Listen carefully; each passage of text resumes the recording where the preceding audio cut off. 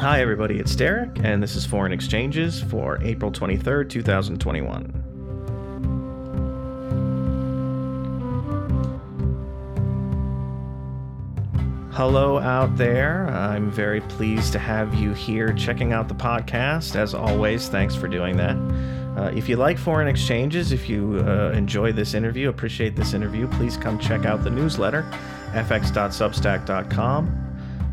Consider signing up for our free email list where you'll receive future interviews as well as plenty of coverage of U.S. foreign policy and international affairs. If you really like it, please consider becoming a subscriber and supporting the newsletter. That would be great, although I don't want to rush anybody into anything. Patience.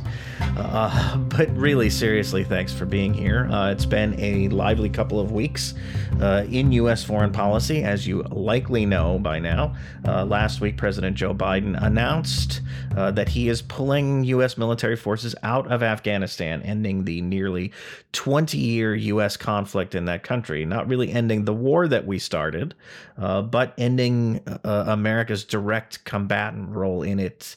Probably there are some questions about what exactly this withdrawal is going to look like, but I don't think we need to litigate those right now.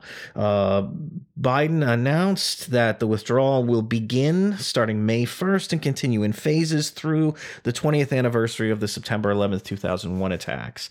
That, of course, was the event, or those were the events that sparked the war on terror, of which Afghanistan was the first and remains the longest and most obvious manifestation.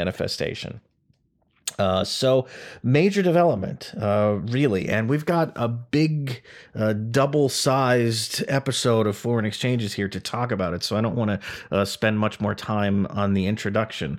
We've got two interviews here lined up for you guys, and one of them includes two people. So 3 people being interviewed, which is a record, has to be a record, I think, for Foreign Exchanges. First, I'm going to be joined here in a moment by Mena Ayazi and Kate Kaiser. Mena is a program officer at the Search for Common Ground, and Kate, you may already know, is a contributor to Foreign Exchanges, as well as the policy director at Win Without War.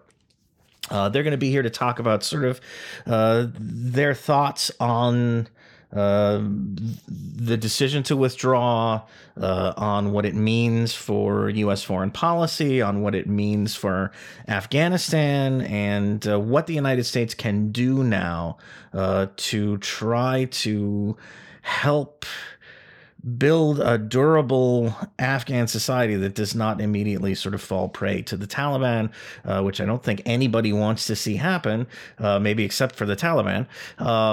But, it's something that we've done a lousy job of establishing any kind of durable institution that could prevent that from happening.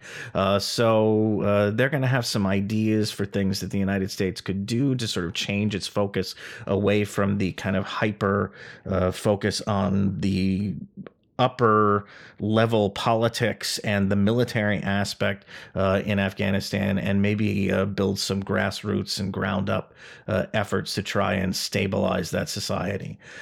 After Mena and Kate join me, I'm going to be joined by Fatima Aman, who is a non-resident senior fellow at the Middle East Institute. Fatima is a returning guest.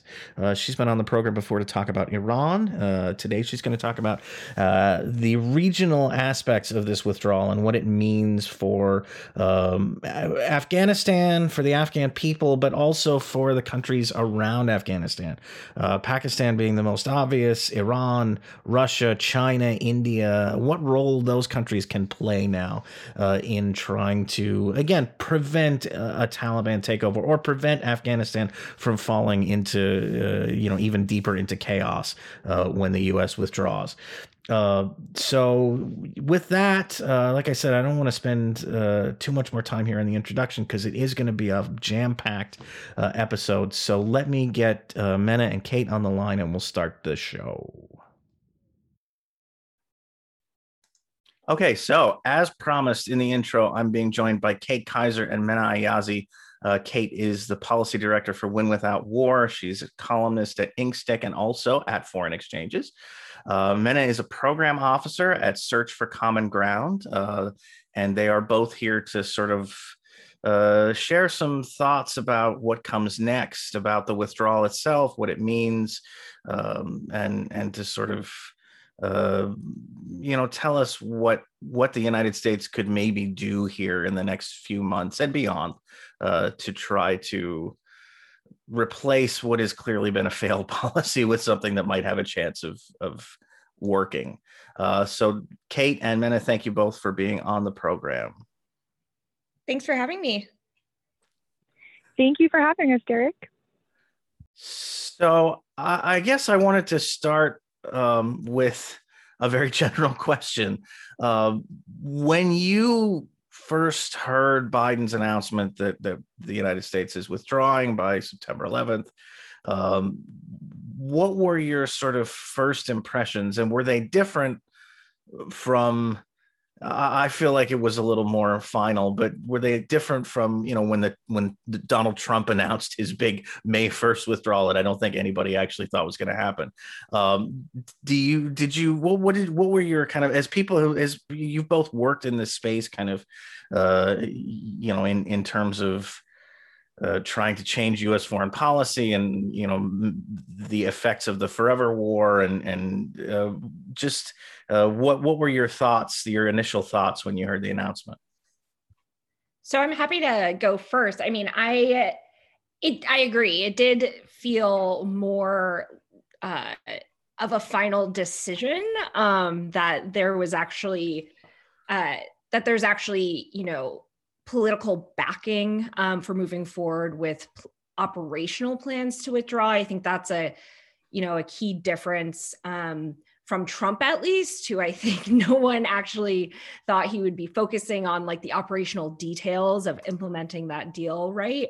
But at the same time, the Obama administration also, drew down troops. I do think what is important is I think that the president's decision signals a possible opportunity to end this kind of endless debate about troop levels and time horizons in Afghanistan, and actually talk about what are the constructive approaches that the US can take diplomatically, as well as through other non-military tools to support an inclusive and inter-Afghan peace process to resolve what is a 4 decades long conflict.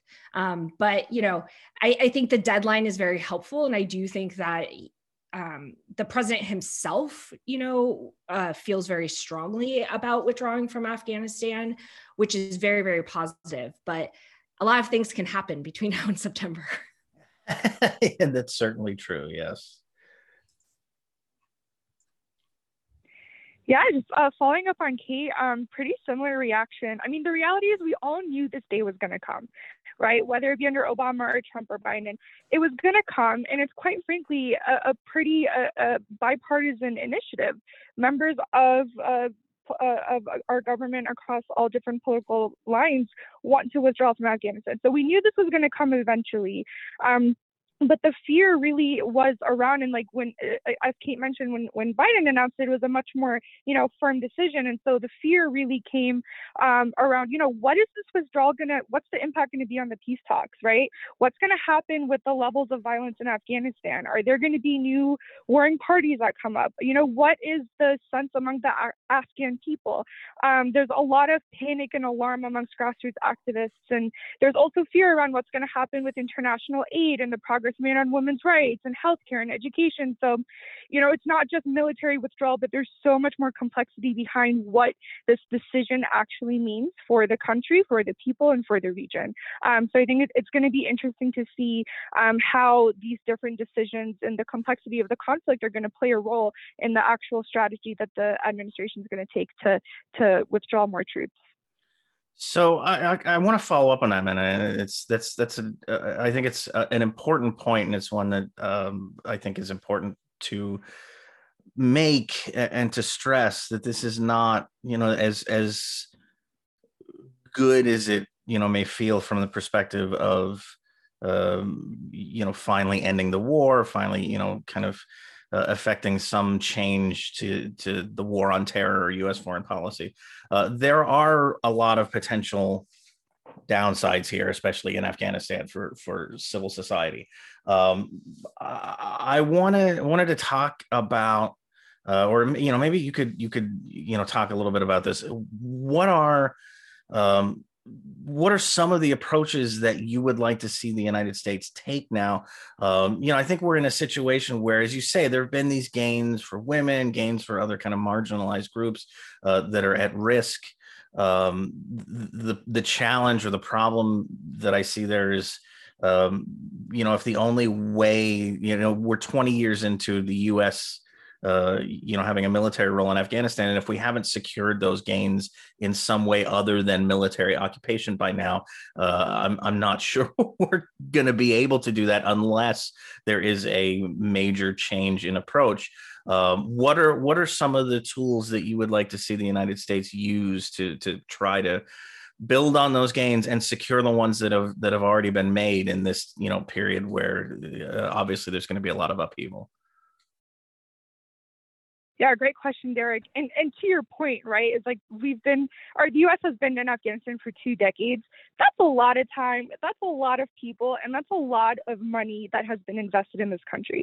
So at this point, to just say we're going to completely withdraw would be a mistake, not just for our strategy, but also for the future of the country. So I think the number one thing would be to restart the peace talks with the Taliban, and not just with the Taliban, but really make it an inclusive inter and intra-Afghan peace process, right? One that's engaging people from local villages, local cities, local contexts, to people who are working in the government, and to diaspora groups around the world. That's the interesting complexity behind the Afghan conflict, right? Is like the number one population of refugees over the past few decades has continuously been Afghan people, simply because of the conflict, right? So obviously has fluctuated with Syria and other groups, but the complexity behind diaspora involvement, I think, is really important. So just really creating an inclusive peace process. There was only one woman in the most recent delegation that was supposed to go to Doha, and that went to Moscow. So if we're not actually actively engaging the people who most need to be at the table, we're not going to have a peace agreement or negotiation or anything that's going to last for a longer time and be accepted by the broader audience. And I think most importantly, young people, right? 2/3 of the Afghan population is below the age of 30, yet not a single young person was also in the delegation. So it's really about our strategy. And we have the policies, right? The Women, Peace, Security strategy.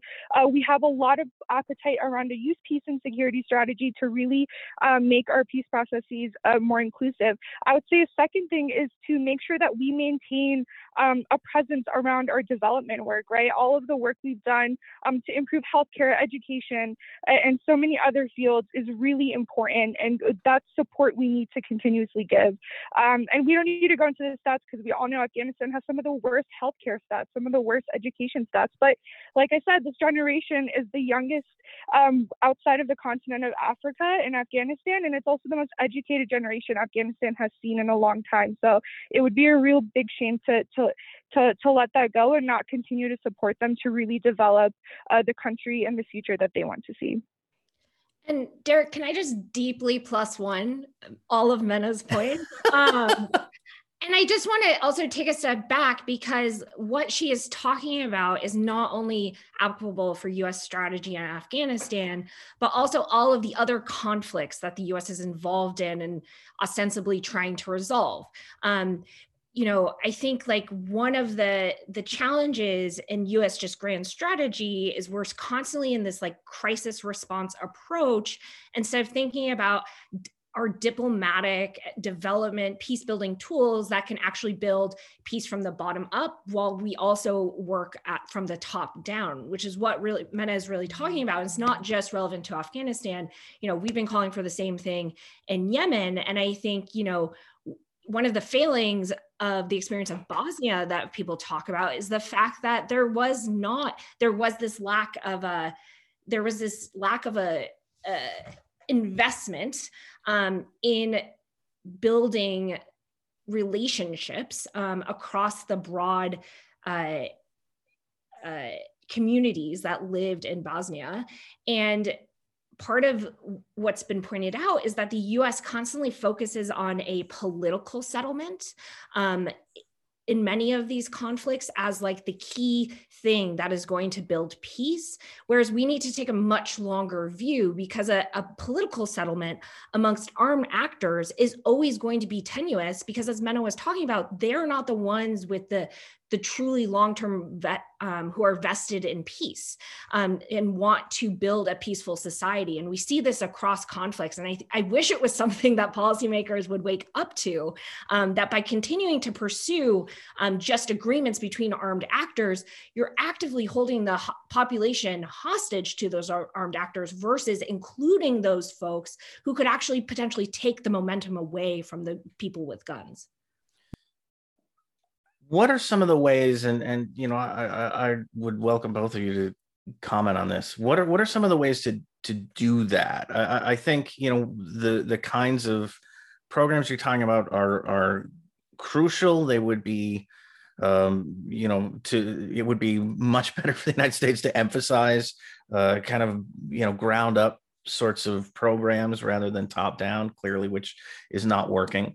But at some point you do run into, I think, a couple of problems in this case. One is that the Taliban have decided they're not interested in the peace process anymore, because, of course, Biden did, in a technical sense, blow through the deadline that they thought they had agreed to with the Trump administration, and they're angry about that. So that's on the one side. On the other side, the Afghan government side, you run into the fact that despite the emphasis on kind of, you know, top-down political solution, despite the fact that that's where the focus of the United States has been for 20 years, we still have not, in any sense, been able to build any kind of durable institutional capacity in the Afghan government. Clearly, I mean, corruption is still a huge problem. There's still, you know, big parts of the country that are under the control basically of warlords, even, you know, places that are nominally quote unquote government controlled and not Taliban controlled, or under the control of these kind of regional military heavies.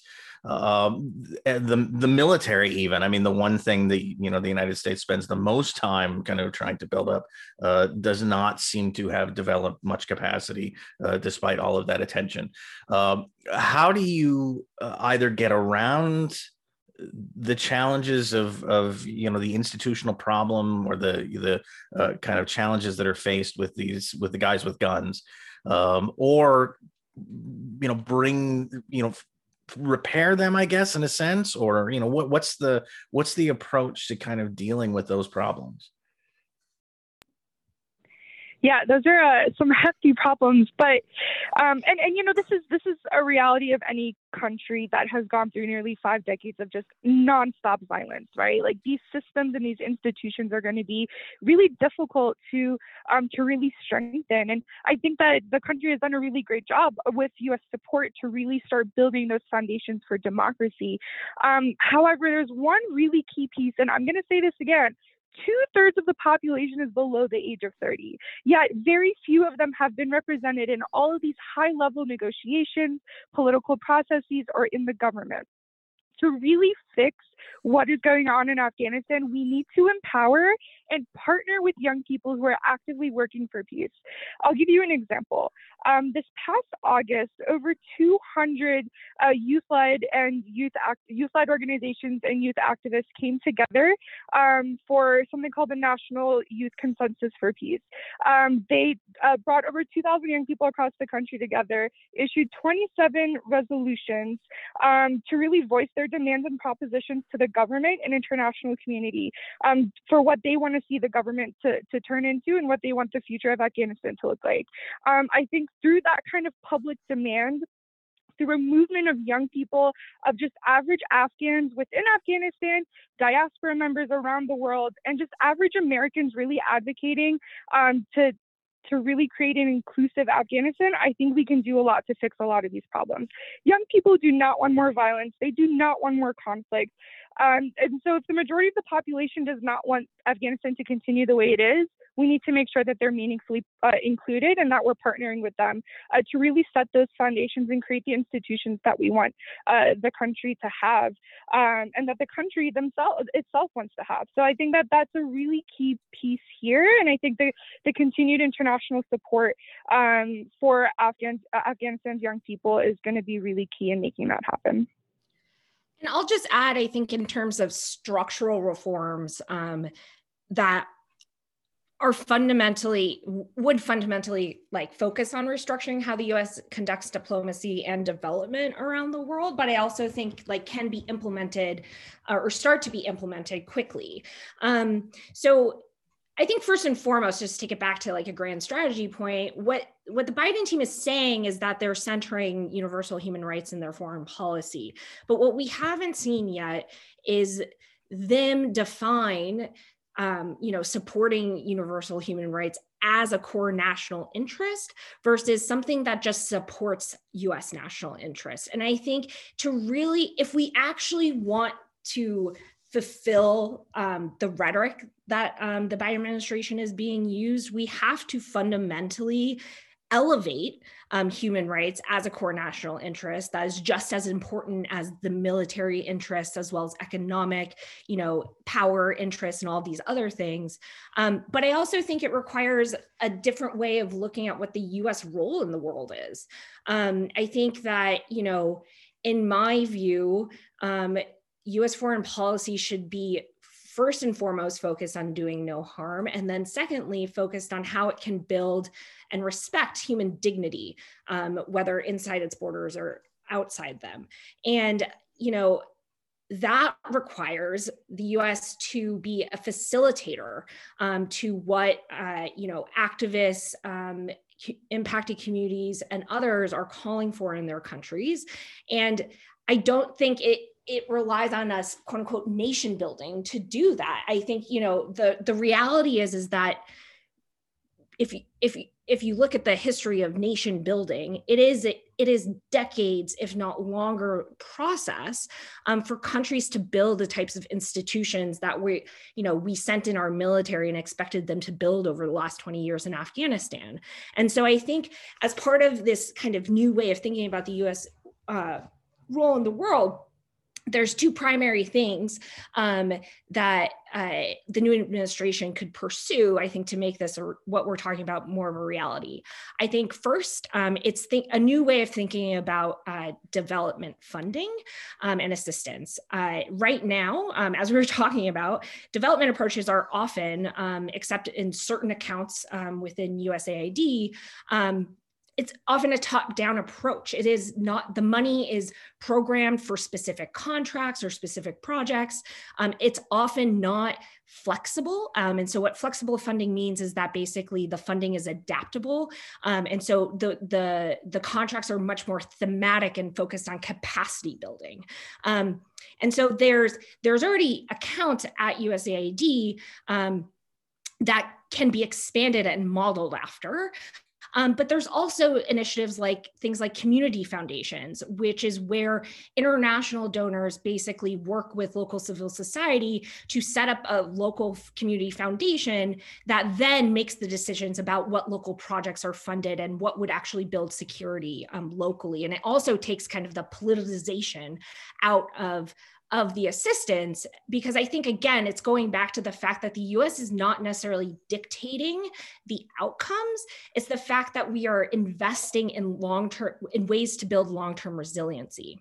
And I think the second way that we could actively pursue this in the immediate term is that, the State Department was gutted by the Trump administration. And so there is this whole project of kind of building back the expertise and the institution itself. And I think within that, there's a question about how we want to rebuild the State Department. And I think for so long, our diplomacy, especially through state, has been so embassy centric and so government to government centric. And, in the last 2 decades, even more military to military. And I think that, there's amongst the foreign service, but also former members of the military, there is a desire to work in riskier environments than they're allowed to engage with broader swaths of the population than they're allowed to engage in now. And so I think that there's a case for a different type of diplomatic corps that is willing to work in fragile areas and basically deepen and build the relationships between those actors and the US government. So as Menna was talking about, we can bring those folks into the policy making discussions and decisions. And it's not necessarily a box checking exercise, but it's fundamental to actually the US upholding its own national interests and supporting universal human rights. I'm gonna ask you guys to get in a little bit to the hypothetical here.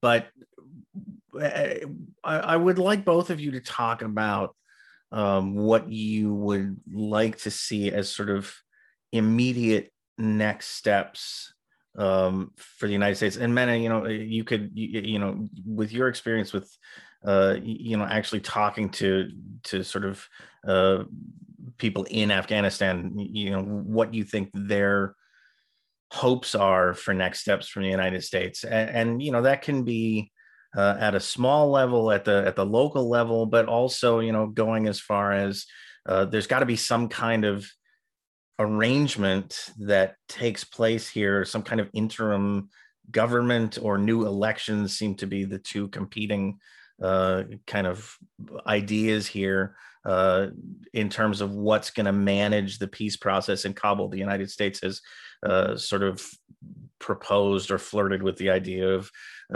dissolving the current Afghan government and forming an interim government with some Taliban input. Ashraf Ghani has not been in favor of that. Interesting, oddly enough, doesn't want to lose his job. He's proposed going straight to a new election. That's gotten a lot of pushback from the Taliban and from the United States as well.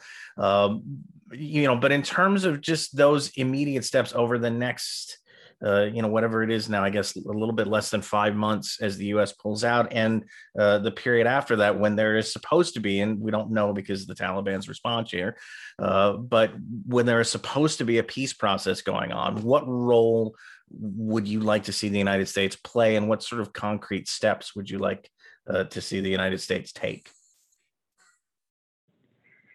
Yeah, great question. Number one is just encourage the Taliban to rejoin the peace talks. It's really unfortunate that the talks have taken a pause for now, but that's, I think, the most critical piece in all of this right now and most immediately. There are, the State Department, the UN, EU, all of these other players also, they international players also have a really big role to play in this. So, as the leader in the negotiations and the peace talk, we should really partner with our allies to really create an inclusive peace process, encourage the Taliban to come back to the table. I mean, we know that violence is not inevitable, right? Conflict is, but violence is not. And there are a number of people within the Taliban who also wish to pursue nonviolence. And so really finding those players within the Taliban, within different warring parties that want to be engaged in peace talks, bringing them back to the table, really ensuring that we have a great coalitions of women activists, of youth activists, of people from different ethnic and religious minorities that also come, so that it's not, as Kate said, just a political settlement, but really something and a peace process that's looking a little bit more long term. Another really key piece here, I think, is just continuing to ensure the Afghan people that America's not abandoning them. That's the biggest fear right now. Women's activists, for example, are really, really stressed. There was a video that was recently released of a woman getting beat in a public square, which is just a reignition of trauma from the Taliban days in the 90s, and that's not the future of Afghanistan that they want to see. So just like really reassuring them that America's here to help and it's not there to abandon them, and just So I think that's a really key piece here. And that happens through listening to what Afghan people have to say. And so that inclusivity within the peace process or any negotiations is really key. I think signing a ceasefire is also really important. The last thing I think anybody wants to see is an increase in violence. So just really making sure that we're taking all the steps possible to not let that happen. I think lastly, really ensuring that, COVID-19 is hitting Afghanistan really, really hard. Like, it's not just the violence, but it's the pandemic. There's so many other crises happening right now, especially during Ramadan, right? Like, this is a holy month for the majority of the Afghan people. So there's a lot going on, and we just need to be sensitive to, the situation, to the context, to the people, and make sure that they know that that their voices matter in this process, and that the U.S. government's taking all the steps it possibly can do to engage them in all steps of this process. And I think lastly, it worked really well in South Africa, but Afghanistan, 5 decades of war has a really big toll on people. So the trauma, the injustices, all of that is really manifesting right now, right? Like I mentioned with the example of the woman getting beat. So any type of a reconciliation or justice process that can be implemented by or created with support from the U.S. government, I think will be important. In Colombia, there's a really great case of a victims forum where young people led that process, and it was really healing for the community as the FARC rebels and the Colombian government were going through negotiations themselves. So I think there's also examples from around the world that we can pull from where it's not just focused on negotiations and political settlements, but also just really supporting the actual people who have gone through the violence and the conflict to heal, to move forward, to think about what the future looks like, and to try to be as optimistic as possible, even when the circumstances don't seem as optimistic. So I think there's a number of things that the U.S. government can do, and there's a lot of really great roadmaps for doing it. But of course, Afghanistan is such a complex country. The conflict is so complex. So really engaging Afghan people from day one to create that roadmap and that plan is going to be really important as well. And totally agree with that. And I think what Mena was just talking about really represents a choice point for the administration. I think overall, the U.S. has largely been resistant to accountability, particularly in the sphere of national security. And I do think that, like many of the other conflicts that the U.S. is involved in around the world, that accountability is a key aspect of actually building sustainable peace. And there's a variety of ways to do that, through transitional justice and transformative justice mechanisms. But the U.S., thus far, while one of its roadmap that it proposed does talk about transitional justice, it really focuses on reconciliation. And while that's important, the U.S. itself has committed so many abuses in Afghanistan, along with funding other actors who are committing abuses. I'm thinking of the CIA covert program of various non-state violent groups in Afghanistan. And I think, the question I have is, are we, in Biden's announcement, announcing the withdrawal, he made all of these amazing points about why endless war does not serve the American people, let alone the Afghan people, or anywhere else that it's happening. And yet he did not apply that same logic to the other, endless war, post 9/11 wars that the U.S. is involved in around the world, Syria, Iraq, Yemen, elsewhere, throughout, Africa. And I think if we as a country do not take this opportunity as part of a withdrawal to fully reckon with all that has gone on, why we invaded this country in the first place, the real costs, especially the human costs, not just to Americans, but to Afghans in this conflict, and think about how we can actually provide reparations for those abuses. And I do think that's where, if the US said it wanted to focus on accountability in the peace process, I am sure that while there would definitely be hesitation with members of the warring parties, I do think that that is not, foreign to the UN. It's something that the UN typically supports, but members of the Security Council often block. And so I do think that focusing there is critical. And it, as Mena was talking about, there's been success in other contexts for those bottom-up approaches where you are centering victims' rights and what has happened. But I think just on a fundamental basis, following through with the withdrawal is critical. If, you know, my understanding from folks who've worked with the military in Afghanistan is that despite it only being a couple of thousand troops, you know, the US presence, as well as the international NATO force presence, is very, very obvious. And so what I've been told is that if, you know, the US starts drawing down, that's going to be clear to the Taliban. And, you know, I do think that that is something that they have long said that that is what they want in order to negotiate. And I think that it's time to put that to the test, right? And see if what they've been saying in terms of not wanting to return to the pariah state that they were in the 90s, right? They want to somehow guarantee some form of women's rights. Obviously, that's like to be determined and a whole lot of questions there. But I do think that if we're actually going to try to pursue a new approach, we have to do that fundamentally on the whole. It can't just be withdraw and then continue the same kind of course of action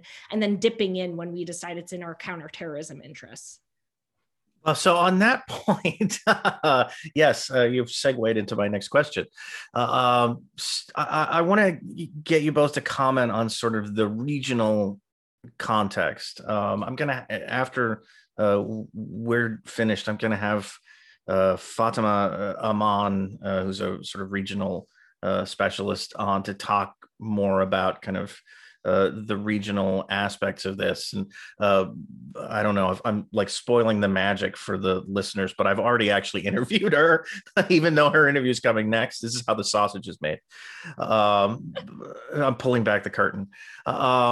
But, you know, one of the things that she talks about is, or she, you know, talked about in our interview was the importance of now being able to really build a regional approach to managing what comes next in Afghanistan. And you have a lot of countries around Afghanistan, some of them, you know, not very friendly with the United States, China, Russia, Iran, who have all engaged with the Taliban on some level, and in part have engaged with the Taliban as a way to kind of, you know, jab the United States. And with that out of the way, they're now, you know, we're now, you know, confront a situation where none of these countries really want to see the Taliban take control of Afghanistan again, because that didn't really work out for any of them the first time.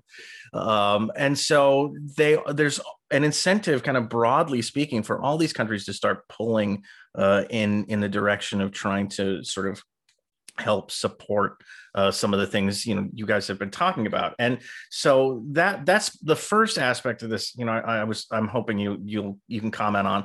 The second aspect is sort of the downside here, which, you know, there was a New York Times article last week, shortly after Biden made the announcement, that said, well, the United States isn't really leaving completely. We're negotiating with, you know, Central Asian countries about kind of just moving our counterterrorism operations next door and maintaining the ability to carry out drone strikes in Afghanistan, maintaining, you know, some level of counterterrorism operatives that could conceivably carry out operations in Afghanistan.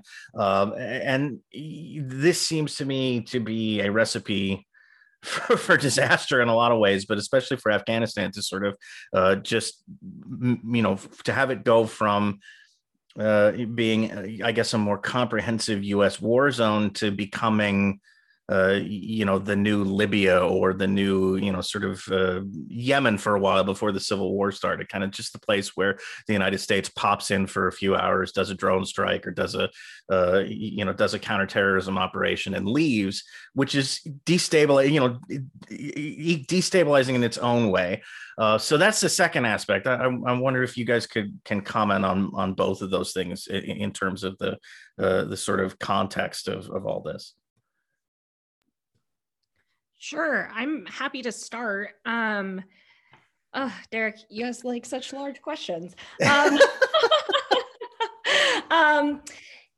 know, I think I think the point about regional diplomacy is so, so key. And it's something that, the Obama administration did somewhat, but I think a bit half-heartedly because it wasn't fully focused there. And, I think it'll be a test ultimately for whether the US actually wants to engage in multilateralism again in a way, because the countries that should be included that you were talking about, Russia, China, Iran, India, they do have a vested interest in the future of Afghanistan. I should have mentioned Pakistan as well, of course. But they all do have competing interests. I think the US could play a helpful role deconflicting potentially, or finding areas of agreement to align the regional approach behind. At the same time, it also requires the US to recognize that it's not necessarily a superpower anymore, right? We are living in a multipolar world, and many of these intractable conflicts that we're involved in require multilateral solutions where the US doesn't just get to dictate what happens. And that's a completely new kind of worldview that I don't think is necessarily the overarching worldview of the entire administration. I think certainly there are some who might believe that. On the CT question, I think that it's not surprising, unfortunately. I think that the president has talked about and committed to ending endless wars, but it does not seem his team has actually fundamentally reckoned with whether or not counterterrorism even works and is effective in actually addressing the security challenge posed by non-state violent groups. Because in actuality, there's 20 years of evidence now that it doesn't work. And so the administration's reported plan about transferring much of the endless war framework from, active US military operations to being under what's called Title 10 authorities, which basically are like train and equip authorities, where the US goes, trains foreign militaries or provides them military equipment and weapons. But there's there's no evidence that that approach actually builds peace or brings security to instability. And secondly, it then basically outsources these wars to even more abuses foreign security of forces. And, the US has committed its own share of abuses, but at the same time, at least there's some level of transparency, even though it's dismal at this point. So, I think that it's a sad choice, just in terms of the fact that I think ultimately, if we continue, dipping in and droning countries when we decide that someone is a quote unquote threat to the United States, we're ultimately going to continue to fuel instability and conflict around the world, because we are basically taking unilateral action that fundamentally undermines human security. Yeah, I fully agree with Kate, and I don't have too much to add. I think I'll just reiterate again that the grassroots inclusion, the inclusion of average people, not just in Afghanistan, but in those surrounding countries, is also equally important. There's so many Afghan refugees in Pakistan, in Iran, that are really ready to go back home. And a lot of them are waiting for withdrawal to happen. And I think that those surrounding countries are going to play a really big role in ensuring that, withdrawal goes smoothly, that refugees return back to Afghanistan, and that regional cooperation is just going to play a really key role. And not just in violence and in the military, but natural resources. There was just recently a conflict on the Iranian-Afghan border around a water source. There is a pipe being built from north to southern Afghanistan to move oil. And so a lot of the conflict has hidden the fact that there's so much more going on in the region that we need to also be focusing on. On top of all of that, the pandemic, the surrounding countries are also facing a really hard time with COVID-19. So just really taking a holistic and comprehensive approach to regional cooperation, I think, is going to be really important, not just with, violence and the conflict, but like I said, across all these different fronts. Yeah, I mean, I think Kay, one of the things you sort of alluded to, I think, is in terms of transparency, and one of the things that I would also add is a concern that nobody's talking about overtly is the possibility of contractors being more involved in Afghanistan, and kind of 100%. private forces, and they're already already involved, but maybe even more involved moving forward, and as you say, the level of transparency for the United States is bad enough, but the level of transparency for these groups is just non-existent. It's completely opaque. So that's another potential area of concern. Yeah, and it's also in the context of the UN finding Erik Prince is violating the arms embargo on Libya, right? So I think it comes that back guy. that guy. I mean, it comes back to this point about accountability. Are we actually going to hold like the various ways that we as a country are destabilizing other countries, right? And in this reset of US policy towards the world, unfortunately, I'm not seeing it yet. I think to take us, kind of close us off here, I thought we'd go a little bit bigger than Afghanistan. And Kate, you've already started to talk about some of this stuff, but you wrote a piece for FX, kind of assessing the Biden foreign policy. And of course, it was prior to this announcement. And your assessment was, despite his sort of campaign talk about building a new foreign policy for the middle class, and all this kind of rhetoric about changing things, he's so far been a pretty standard establishment president from a foreign policy perspective. I wonder if did this announcement kind of change your opinion at all, or do you feel like maybe it's too soon to say, or is it sort of what was your impression of that? And Mena, I think if you could just kind of talk about your impressions of Biden so far in general, with this announcement in mind, but kind of across the board, what is your impression of the way he's conducted foreign policy so far? Someone actually asked me that the other day, like almost verbatim. And my answer was, no, it doesn't change my view at all. And we vociferously support the US withdrawal from Afghanistan and the president's decision to withdraw. It is a good decision. It is the right decision, but it's a first step. And it is not a fundamental reset. And it is not, as I wrote in my FX piece, it's not capitalizing on the level of state and economic failure that COVID-19 has revealed, let alone Trump, right?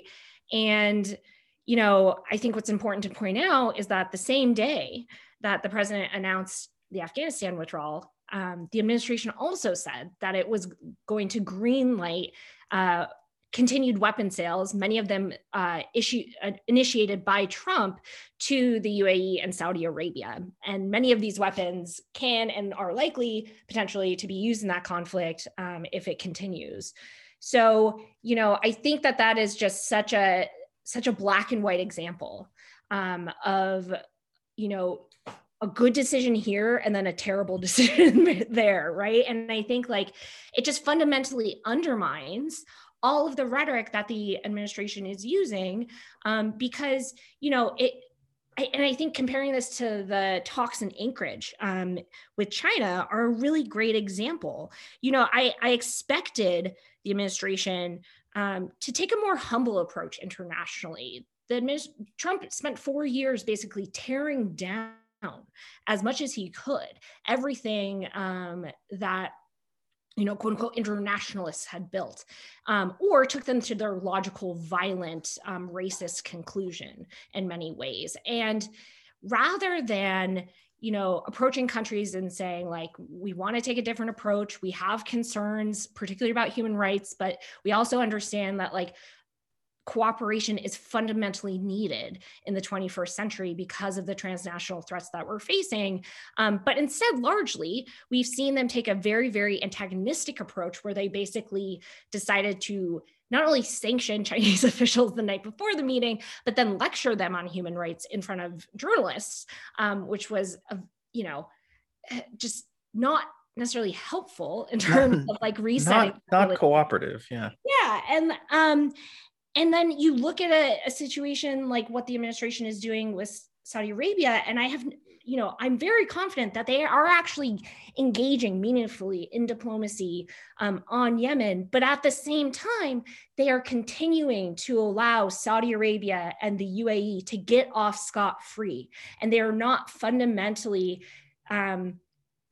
pushing the parties like they need to fully actually withdraw the blank check for impunity that the US has given those two monarchies in particular for decades at this point. So, I like really wanted to be hopeful, particularly after how the Yemen decision was prioritized in early February, but unfortunately, unless there's a clear pivot soon, it seems that the more hawkish elements of the establishment that have been brought into the administration are going to win the day. Yeah, it's hard to follow up on Kate, but I guess I'll give more of the, I'd say the grassroots side of looking at foreign policy is, there's really, like Kate said, there's positives and negatives, right? Like one good decision is equalized by another not so great decision. But the reality with the US's foreign policy is so systemically rooted in the way that the US talks about politics and the way the American public approaches politics. And that foreign policy is usually the last point of discussion amongst everyone. And I think that is changing, and it's changing largely because of this generation. For example, when George Floyd was murdered last summer, protests didn't just erupt in the US, they erupted globally. I saw an Instagram post this morning of murals of George Floyd's face in Afghanistan, in Pakistan, in South Africa, in Europe, all over the world. This translocality of conflict, of injustices really resonates with the young generation. And grassroots activists in the US are starting to adopt foreign policy in their larger platforms. And that's really key here, is really ensuring that young people, that average voters are thinking about foreign policy in their day-to-day when they go to the ballot, to the ballot box, when they are making decisions about their politics and the country that they want to see. Foreign policy needs to be integral to that, right? The Pentagon budget just increased under the Biden administration. That's not what we want to see, and that's something that we need to change, and it's only going to change if the American people raise their voices and say that we want it to change. Search for Common Ground, for example, co-chairs the U.S. Youth Peace and Security Coalition, where we're trying to do exactly that. Connect young activists in the U.S. working on climate, racial justice, so many other different issues within the U.S. to really make foreign policy holistic to their platforms as well, because things like colonialism and racial justice are not just unique to the U.S. or unique to what's happening abroad, but it's really connected and central, especially with our translocality. And COVID-19 has shown that. And one thing that's really critical is that whatever happens after COVID, whatever happens with these wars or anything, history shows that it's young people who really are going to take the tide of social change and really, shape what's going to happen. So we need to listen to young people. We need to listen to what the public wants, and really, we need to make sure that compassion is recentered in foreign policy and that average voices are included. And I want to just quickly add, diversifying the foreign policy space is also really important. There's a really huge lack of BIPOC folk, of diaspora folk that are engaging in these foreign policy discussions, when it is actually diaspora folk who have a dual stake in foreign policy, right? Not just as American citizens and as Americans, but also as people from the countries that the U.S. is actively engaged in. So just really elevating these voices and creating and turning our foreign policy not just into a policy discussion, but into something that average Americans talk about, I think is really important to changing the way the U.S. conducts foreign policy and makes foreign policy decisions, not under just the Biden administration or the Trump administration, but any other administration, regardless of political party that is yet to come. Amen, Meta. Yeah, that's a good place to I think it's a good place to end. Mena Ayazi from Search for Common Ground, Kate Kaiser from Women Without War. Thank you both for being on the program. Is there anything that you guys want people to check out, plug in anything, or any kind of program you Yeah, Search actually just got a delegation of 5 young people to go to the recent Istanbul talks. And so we're really trying to elevate their voices, elevate young people's activism in the Afghan conflict in general. I also recommend people to follow the U.S. Youth Peace and Security Coalition, where we're really trying to create a collaborative way to improve and shape U.S. foreign policy. We're on Twitter and on Instagram and Facebook, and you can find us online on Search for Common Ground's website. Yeah, and you can take action with Women Without War as well on not only ending the U.S. military occupation in Afghanistan, but also all of the other terrible things in foreign policy that we're trying to change and beat back on. So I just want to thank you, Derek, for having us on, and thank you, Mena. I learned so much as always. Thank you, Derek, and thank you, Kate. I learned more from you as well. It's always a pleasure. Well, thank you both for coming on the program, and we'll drop some links in the show description so people can check those things out, and highly recommended. Again, thank you both, and we'll maybe come back and revisit this at some point because it's going to be a long process. Indeed. Thanks so much. Thank you, Derek. All right. Again, that was Mena Ayazi and Kate Kaiser. Again, to sort of, I'm going to rush into the next interview so we don't make this episode any longer than it already is. But I'm about to be joined here by Fatima Aman, who again is a non-resident senior fellow at the Middle East Institute. Fatima is going to talk about where things stand and where things are likely to lead following Biden's announcement in Afghanistan and in the region surrounding Afghanistan. Okay, now I am being joined by Fatima Aman, who is a non-resident senior fellow at the Middle East Institute. This is actually her second appearance on the Foreign Exchanges podcast. She writes extensively on Iran, Afghanistan, South Asia, the Middle East. She's done so for many, many years. She's a regular contributor to the Quincy Institute's Responsible Statecraft website, and I am very pleased to have her back on the show to talk about where things might be headed in Afghanistan. Fatima, thank you so much for coming on the program. Thank you so much for having me, Derek. You're doing such a wonderful job, and I'm honored to be here on this program with you. Thank you.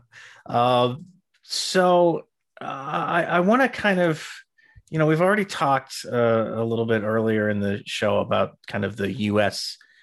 angle, but I wanted to bring you on specifically to talk about what the U.S. withdrawal is likely to mean in Afghanistan, because it is not, and I think we need to acknowledge, as futile as this war has seemed for some time now, the U.S. withdrawal is not necessarily going to be uniformly good for Afghanistan. So I thought maybe why don't we start with sort of, when you heard the announcement and you kind of processed what it will mean or is likely to mean, what do you come away feeling like is the most likely outcome for Afghanistan, let's say, a year from now or 5 years from now, and not without necessarily going into a lot of detail, because we can sort of unpack from there, but where do you feel like Afghanistan is going to be heading? Let me start with the original deadline that was set by the Trump administration, May 1st, to complete withdrawal of our U.S. forces from Afghanistan. That was the agreement between the U.S. and the Taliban. So with the new administration, there was actually some hope that it would go beyond May 1st, because that was really would have been rush, drawdown, and it would have been, no one was prepared for that, and almost everyone opposed that deadline. So if it's a good thing now, at least to drag it to September 11th, so that there might be some preparation from the international forces inside Afghanistan, and also the government of Afghanistan, obviously, and also the neighbors who promised to be fully engaged and help.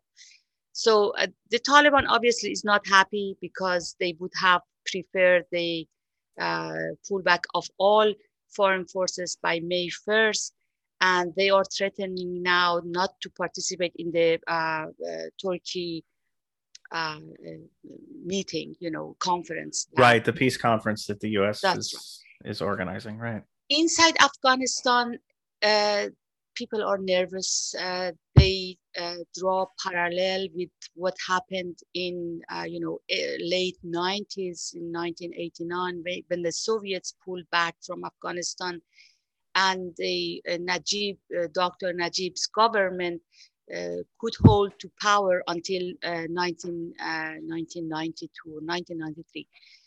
There was massive financial and military help from the Soviet Union, but obviously it didn't help, and it was cut due to some major economic issues in the former Soviet Union and the collapse of the Soviet Union, obviously.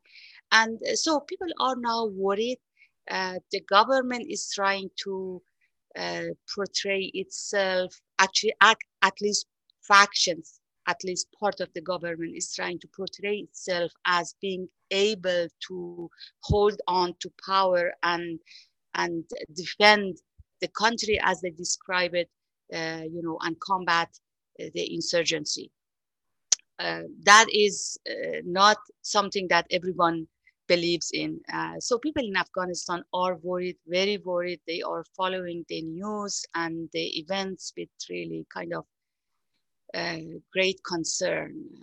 So some people are preparing to depart from Afghanistan to basically prepare for migration if Taliban would take power in the country through use of force, and if they end with any kind of negotiations.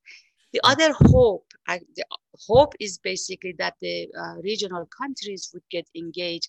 I think that the Biden administrations get some credit for that, not excluding any country over the other, as the Trump administration did before. So they have called on immediate neighbors such as Iran and Pakistan, and now India, China, and Russia, basically all regional players and countries who have interest inside Afghanistan, and they benefit from a Afghanistan that's not turning into a civil war. Sure. I want to get into the regional considerations a little bit later, but to kind of press on the feeling inside Afghanistan. One of the arguments, of course, that has been trotted out really over several years, but especially since Biden made this announcement, to sort of defend the idea of more or less perpetual U.S. military presence in Afghanistan, because that's ultimately what it works out to, is the idea that there have been these gains made in Afghan society by women, by protections for religious minorities, ethnic minorities, people who would not do very well, who are unlikely to do very well if the Taliban were to come back into power. I wonder, if you could talk a little bit about how widely those gains have been distributed, because it seems like a lot of the conversation about women going to school or women having more opportunities is confined to Kabul and some major cities. Out in the countryside, I don't know that those gains have been felt. And I feel like if you get out of the city and start talking to people whose main interaction with the U.S. war has been drone strikes, CIA funded paramilitaries coming through to look for Taliban fighters, warlords who have been empowered either by the U.S. or sort of indirectly through the Afghan government to kind of rule over their little fiefdoms. Is it a universal feeling that things could get bad when the U.S. departs, or is there some sense? Would there be some sense of a relief that at least that part of the war is over? You're right. Actually, there is sense of relief, not just by U.S. pulling back, but in the hope that the fighting between the Taliban and the government and with the foreign forces would end, and they would find their own peace. I have to mention that education for girls isn't really not something limited to Kabul and to major cities, but also in remote areas in Afghanistan. Their girls go to school. The funny thing is that now, because of the concern that the international community has over these major achievements to be lost once the Taliban is in power, BBC Dari just recently, last week, had a report of some areas under the Taliban rule, and where the Taliban authorities are showing off their schools for girls, and they are just trying to convince the reporter that part of what you are hearing outside about Taliban limiting and restricting the girls from having education is just not true. They show them the schools, they show them that people are listening to music and all this. But there are also reports at the same time from some regions where they schools for girls have been closed down because the Taliban is not a major fan of girls' education. So I think we can just compare all these reports and conclude that they are, in fact, some achievements, in civil societies in Afghanistan. Girls' education, there are also the right of religious minorities. I mean, compare Hazara, Shia Hazara, from being really suppressed by former government before September 11th by Taliban regime, with now having representatives in the Louis Jordan. So right. there is some achievements that could be lost actually, but the hope is that the international community would keep its connection with Afghanistan, not completely leave the country to Taliban if they come to power, and would just keep this connection and try to save what it can be saved.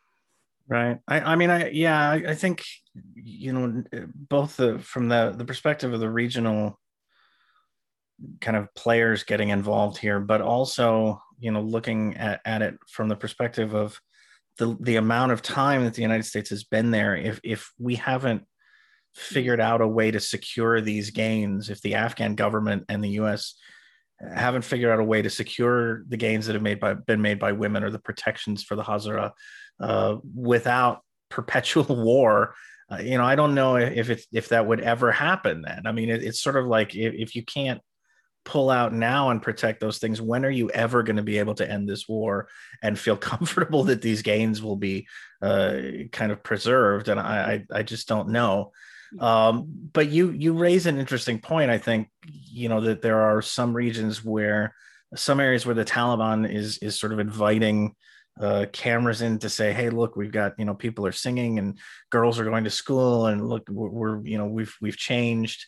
But then there are other regions where you hear about, the Taliban shutting down girls' schools, and that gets, I think, to an issue about the Taliban that kind of gets lost in the United States, which is this is not a monolithic group. It is, comprised like any large political organization. There are factions, there are cells, even geographically separated from one another, and these groups all have, somewhat different, or may have somewhat different agendas. Without the United States there to be the sort of focus of everybody's anger, hostility, war effort, whatever you want to call it, are there enough internal challenges that the Taliban could start to fall apart a little bit?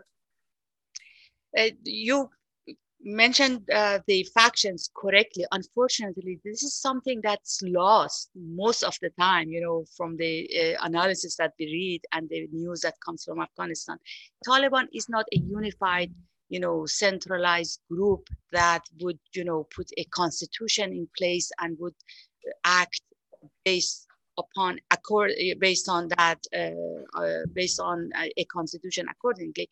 They have different factions. They are also, some are influenced from Pakistan. The other factions is, influenced from Iran just recently. So the role of the regional countries, that is where the spot where their role is going to be, should be actually more highlighted, as using their own influence on the group, and to basically not the country turn back into what it was before, during the Al-Qaeda Taliban coalition. So something that there is also a new generation of Taliban.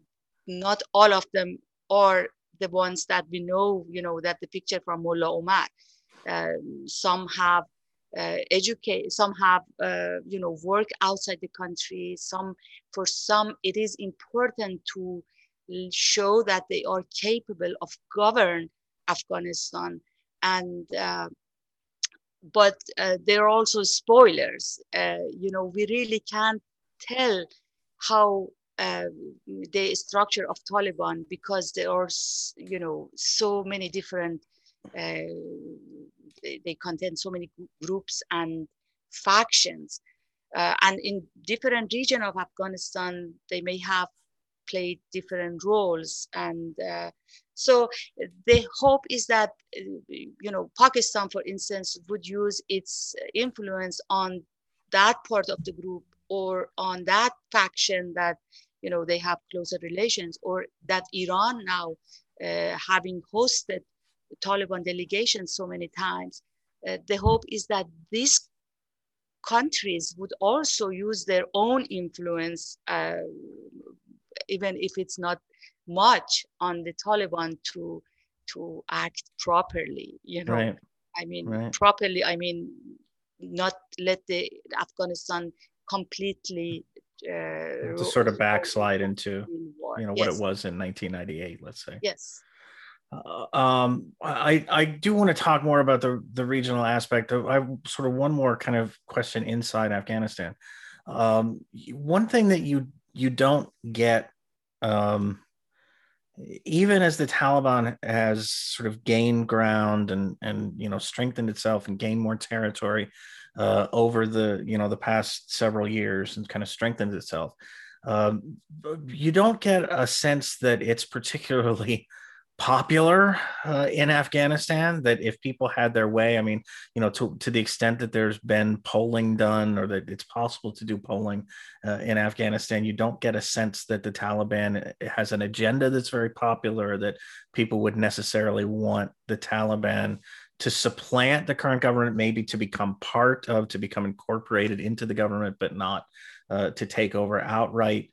I wonder if, without the United States there to serve as a sort of lightning rod, or even to, without the drones and the CIA paramilitaries kind of going around losing, hearts and minds all over the country. Could the Taliban find themselves in a situation where without the US, their kind of inroad to the Afghan people is lost, and they struggle to kind of hold on to a base of support? They are armed, Derek, and that is what the final word. Whoever has more weapon at this point is going to have more power. And yes, you're correctly mentioned that the fact that some people in the regions where now are under Taliban rule support their rulers, support the Taliban, doesn't mean that Taliban is really so popular. The reason is that they have weapon and they have power, right? That they are in charge now.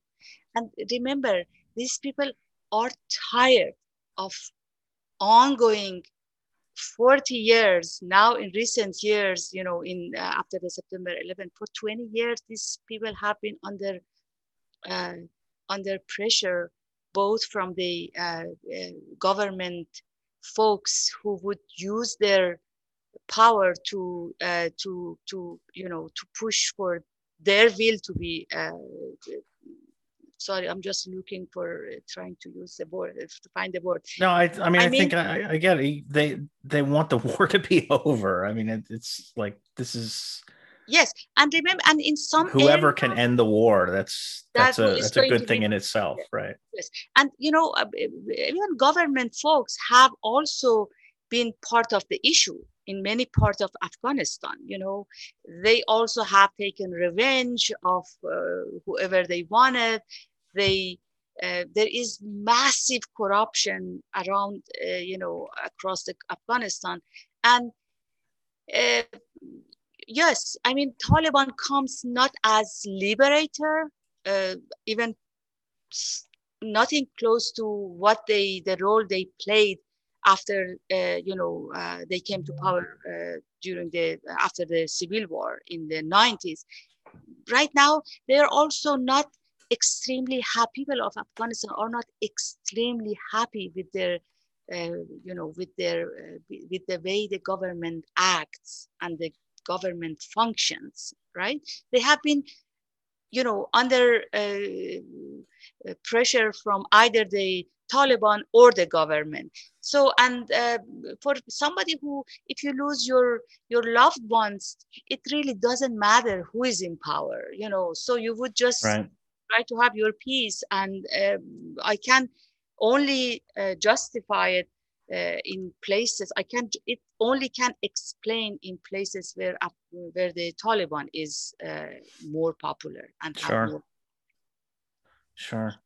And unfortunately, let me also mention this, that the foreign forces, that especially United States, have in some cases been part of the problem. There is in the beginning, especially in the beginning, right after the occupation of Afghanistan after 2001, and there was lack of an understanding of Afghans' culture, their tradition, their religion, and they made massive mistakes, something that could have been dragging all these issues until now. So that is why the United States troops were not always looked like, presumed or viewed as liberators. There were also in some places, they were part of the problem. Regionally, then, to get into sort of where I think the big shift could happen here, with the U.S. kind of getting out of the way in a sense. As you said earlier in the interview, there are a number of countries, Russia, China, India, Afghanistan's close neighbors, Iran and Pakistan, who all have a vested interest in, making sure that Afghanistan doesn't go back to what it was under the Taliban in the first time around.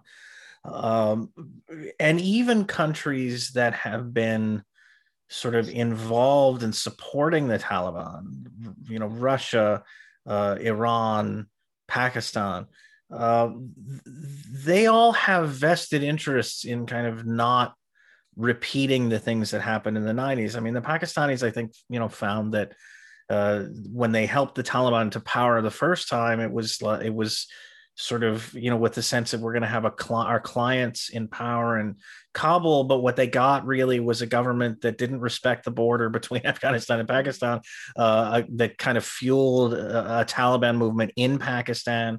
For Iran, which is never, I mean, until, the last few years, never had a good relationship with the Taliban and viewed them, I think, entirely as both a sort of buffer against the Islamic State and as a way to kind of hurt the United States and and kind of deal it a little bit of a wound. They don't want to go back to the 90s and when you've already mentioned the Hazara were suffered under Taliban rule.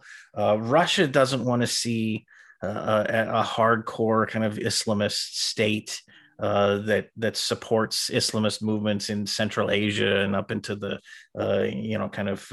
southern parts of Russia.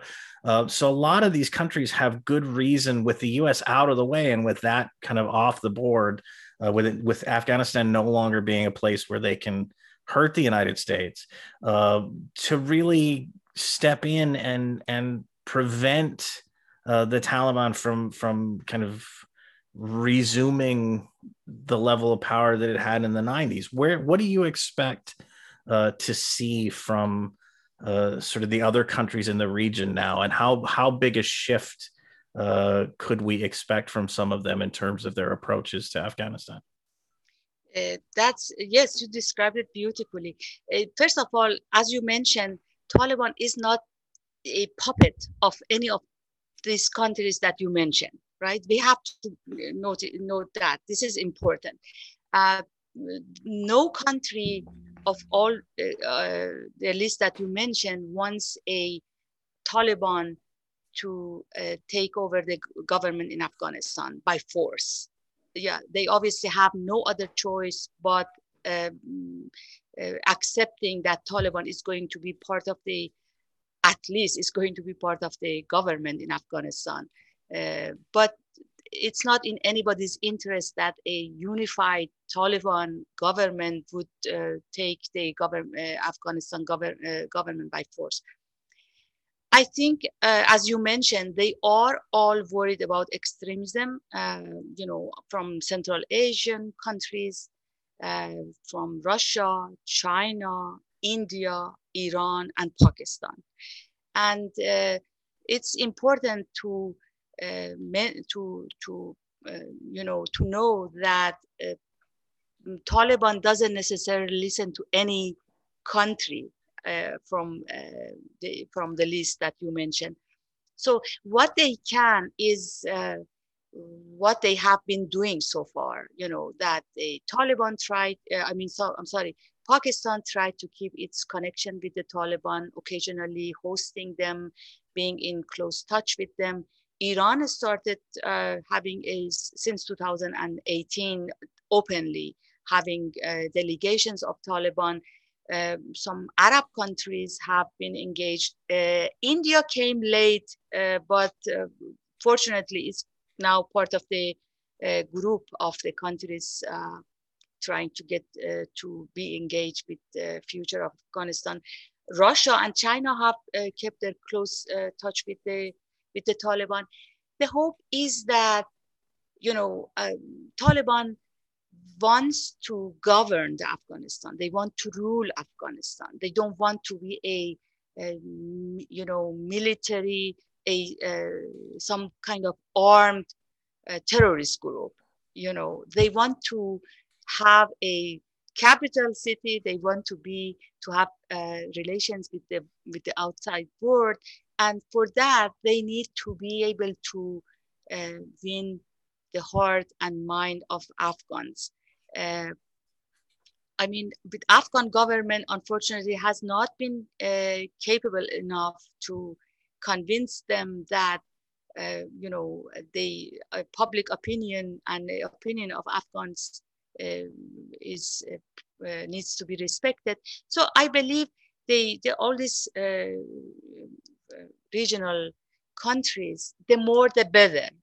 I have always written about that. The more countries are involved with the future of Afghanistan, the better chance that some good outcome may come out, may be achieved. So Iran has different concerns than Pakistan. Pakistan has different headaches than India and all the other countries, but they have they have a common interest, and that is the stability of Afghanistan.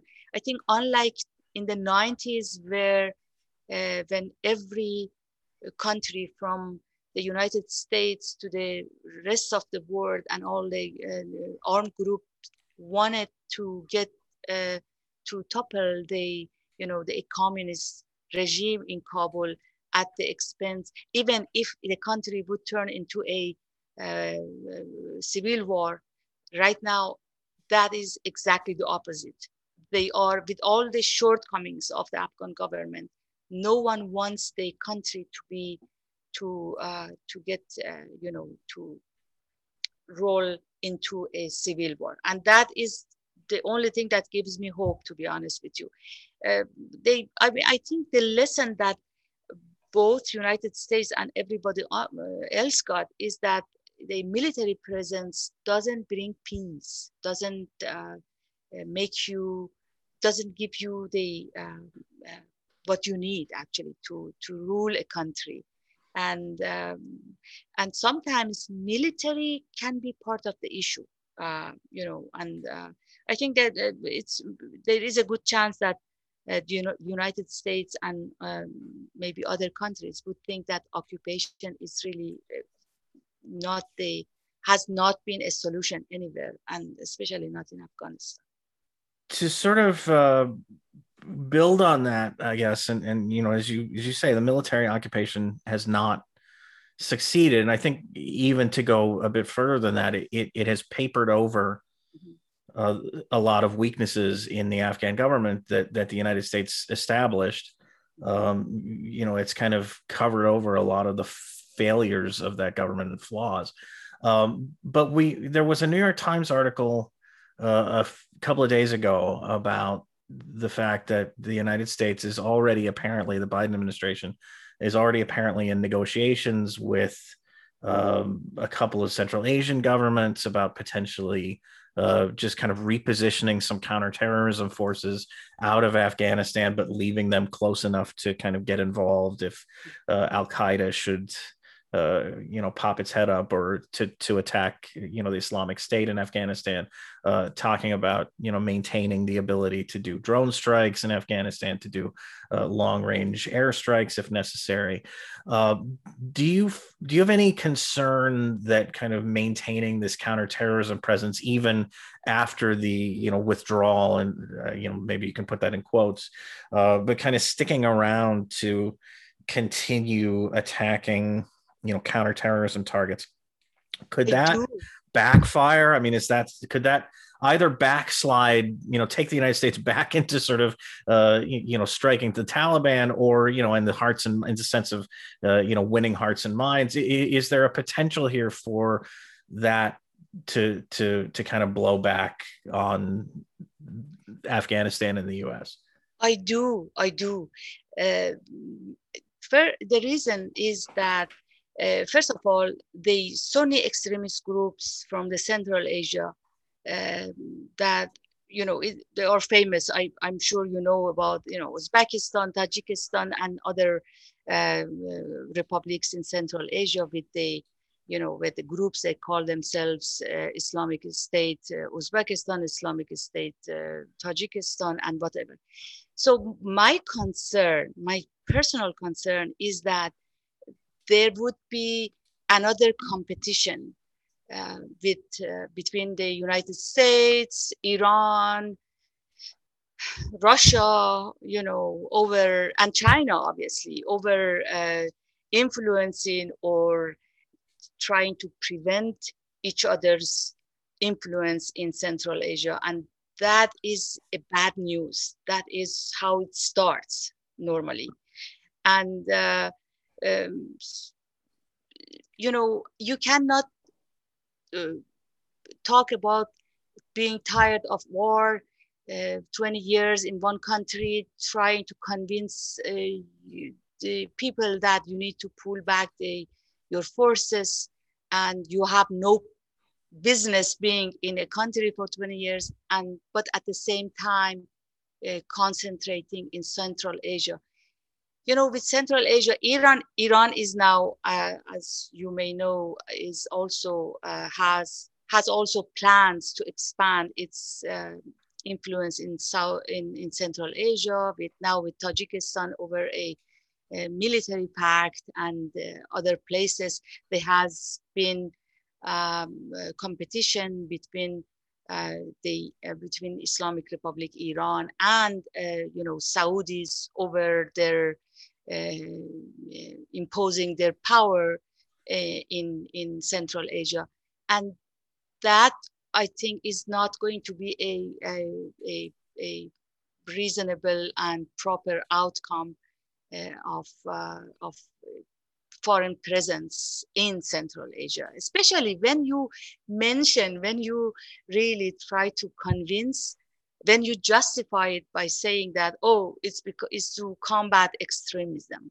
Sometimes the presence of foreign forces have contributed to this extremism, to this religious extremism.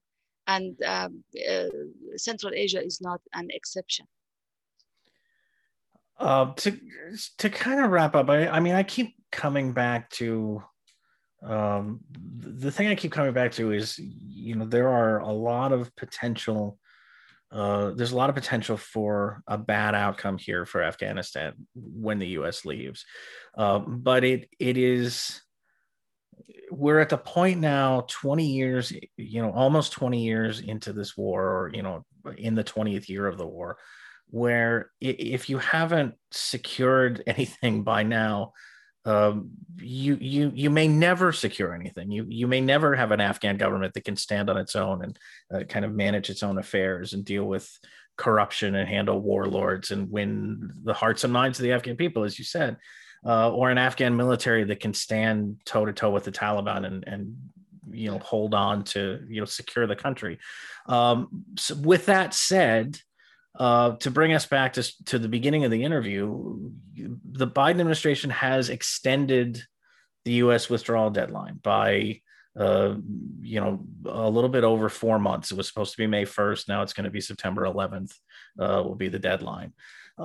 Is there anything that the U.S. can do, or the Afghan government, or in collaboration, they both can do with that remaining window of time to try to shore things up for when the U.S. leaves? Or if there's one thing, maybe one area that they could focus on, what would it be? That's a very good question, and obviously, there's so many problems, right? The Afghan military is a shambles. Corruption is rampant. The government is, what it is, and these are all problems that probably can't be fixed in 4 months. It's like cramming for a test, right? You had all this time to fix these problems, and you didn't do anything. But is there anything you can do in this last little window to try and make the best of it? Yeah, first of all, the most important thing is not to cut the ties, not to cut the connections with Afghanistan, with the people inside Afghanistan.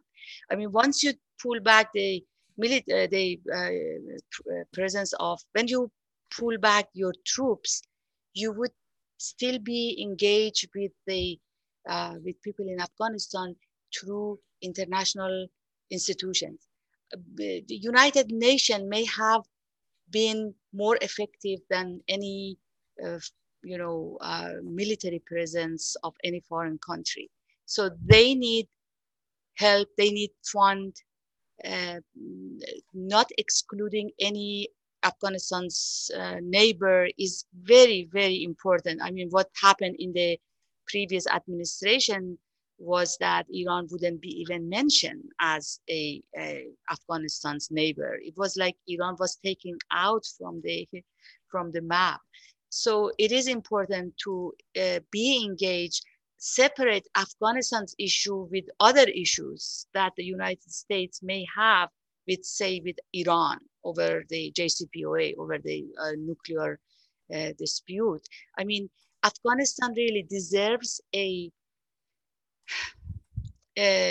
participation of all regional players and a United States that's encouraging all these countries. And the government needs to be receiving, support both in terms of funding and the, moral support. So you can't just you should not disengage from the country once you pull your troops back. And the problem is that the Biden administration made this, pullback on September 11th, something, not condition based. That was, I don't know, that was maybe not very smart thing to do. But it is important that the Taliban understands that once they are out of Afghanistan, doesn't mean Afghan society is at their display and they can do whatever they want. And it is important that, to keep the connection with the Taliban.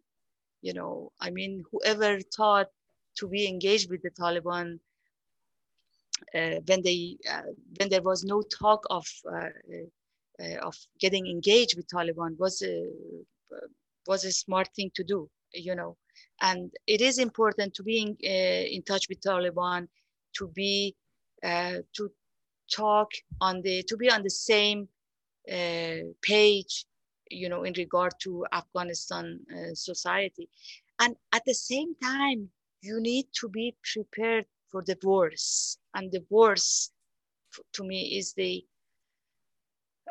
this mass migration. If God forbid, something nasty happens, like violent takeover from the Taliban. So you have to be able not to let these people at the mercy of Taliban, completely. So you have to keep your connections. That's what I truly believe. Do you think, and this is sort of very hypothetical, but could the Taliban cause enough trouble, as you mentioned also a little earlier in the interview, they're unhappy. I mean, they're unhappy with this extension. They wanted May 1st. They negotiated that with the Trump administration. They're boycotting, they're threatening to boycott the peace process. Could they make it difficult for Biden to follow through on this by resuming attacks on U.S. soldiers, by, stepping up their campaign generally, while continuing to sort of refuse to engage in the peace process? Is there any chance they could force Biden to reconsider this? I doubt. I mean, with Biden, he announced it the way that it doesn't look like any, revision. Right. It doesn't look like any gray area. I agree with you. With the Taliban, I doubt they would attack U.S. forces or U.S. interests. But as you mentioned, the Taliban is not a unified group. There are spoilers from both sides. My concern is that either the Taliban or the government of Afghanistan may try to test their strength, meanwhile, before the U.S. forces or international forces leave Afghanistan, just to see how things would change, if they can make the United States revise their decision in pulling back, or if they can really get into more leverage in terms of Taliban taking more areas and try to show their strength. That's the only a concern that I believe should be considered. That is the reason why I meant the connection and link and engagement with both the Taliban and the Afghan government should be really contained, not just thinking of, oh, we are leaving Afghanistan, it really doesn't matter, or we are moving to Central Asia, it doesn't matter. What Right. will happen in Afghanistan. Okay, I think on that note, we'll leave it there and come back. I'm sure there will be plenty of opportunity to revisit this decision and its effects down the road. Fatima, thank you so much for being on the program. Thank you so much for having me, Derek. All right. And with that, this extra large episode of Foreign Exchanges is at an end. That's it for us this week. I do want to thank again Mena Ayazi from Search for Common Ground, Kate Kaiser from Win Without War, and Fatima Aman from the Middle East Institute for sharing their thoughts and expertise on what's going to happen and what could happen in a positive direction moving forward.